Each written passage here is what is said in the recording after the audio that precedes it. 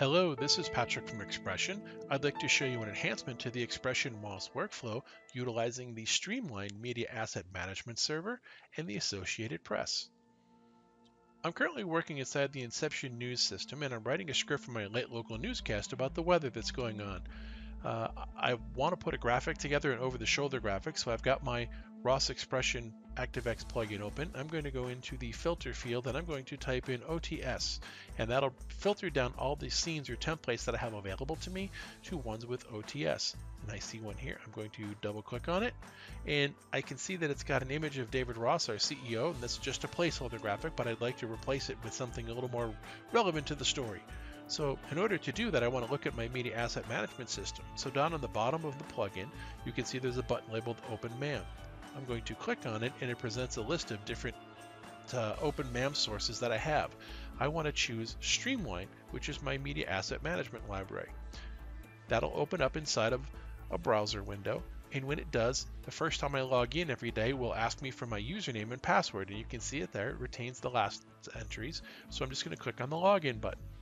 And once I do that, it brings me to the last way I used the plugin, which was looking at the asset library. And I can see that I've got here, I was looking for sports graphics, or somebody else was. Those seem to be the most recent graphics in there, but I'm looking for something about a tornado.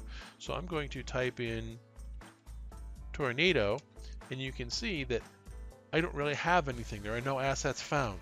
That's what the dialog box is telling me. So I'm going to backspace all that out, and I'm going to go and look on the left margin, and I see that there's some buttons here. There's one with an AP, or Associated Press logo, that presents a flyout menu. And there are two choices here, Ross Video and Search AP. I'm going to click on Search AP, and that will bring up a dialog box for searching. And I'm just going to go into the query field. I can enter different fields if I'd like to, but I'm going to go to the basic query field, or search, and I'm going to type in the word tornado and hit enter. Now what that's going to do is that's going to send my search query or keyword over to the Associated Press and their graphics tools and bring back all the images in their library that are related to it. I want to see more of these choices. Right now I'm looking in list view, so I'm going to click on the tile view button on Streamline, and I can see that I've got a lot of graphic images. I think I'm looking for something a little more alarming for tornado. These are actually not bad. So I'm going to go ahead, I'm going to choose Tornado Outbreak. I'm going to double click on it, and that brings me to a dialog box that shows me a larger thumbnail with a watermark. That lets me know this is in the Associated Press, and this alert box lets me know that there might be some key information. It's telling me that this is included in my plan. I also get to see metadata about it. I can see when this asset was published and created. I can see where it came from. I can see any other keywords that I'm curious about, and usage terms also show up. I'm going to use this graphic. So above the picture, I can see there's a button labeled download. When I click on it, that presents a download dialog box. And it tells me this graphic has some basic metadata, and again, it tells me that it's included in my plan. Over on the right side, you can see that it's giving me a choice of different resolutions to choose from. I'm just going to take the one that it's presenting by default, and I'm going to click OK. And as soon as I do that, that sends the information over to the Associated Press, and they'll go ahead and they'll send me back the image that gets stored into my media asset management server. And I can now see that that's actually stored within the system. I'm going to close this particular window, and I'm going to go back to the assets window.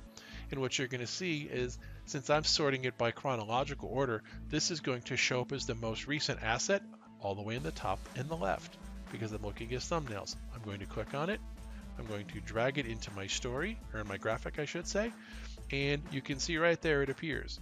Because I'm using a multiple source tool, I've at my graphics department, they've enabled the fact that I can go in and I can adjust scaling and position on assets that I bring in. So I want to make this a little smaller if I can, so that it fits in the box a little better. So I'm going to make this less than 0. I'm sorry, greater than 1, my bad. And you can see this fits nicely now. It really looks like it belongs in there. The next thing I want to do is I want to change the text. I'm going to type in tornado alert, and I don't want anything in the bottom line. My graphics department did a great job of building this. Watch what happens when I take out the bottom line of text. That's no longer holding in there. I just have the top line that I put in. If I'm curious to see how it looks, I can scrub my timeline tool and I can click play, and I'll see how this graphic animates inside the system. So now I know that this is going to play. I know what it is. It's perfect.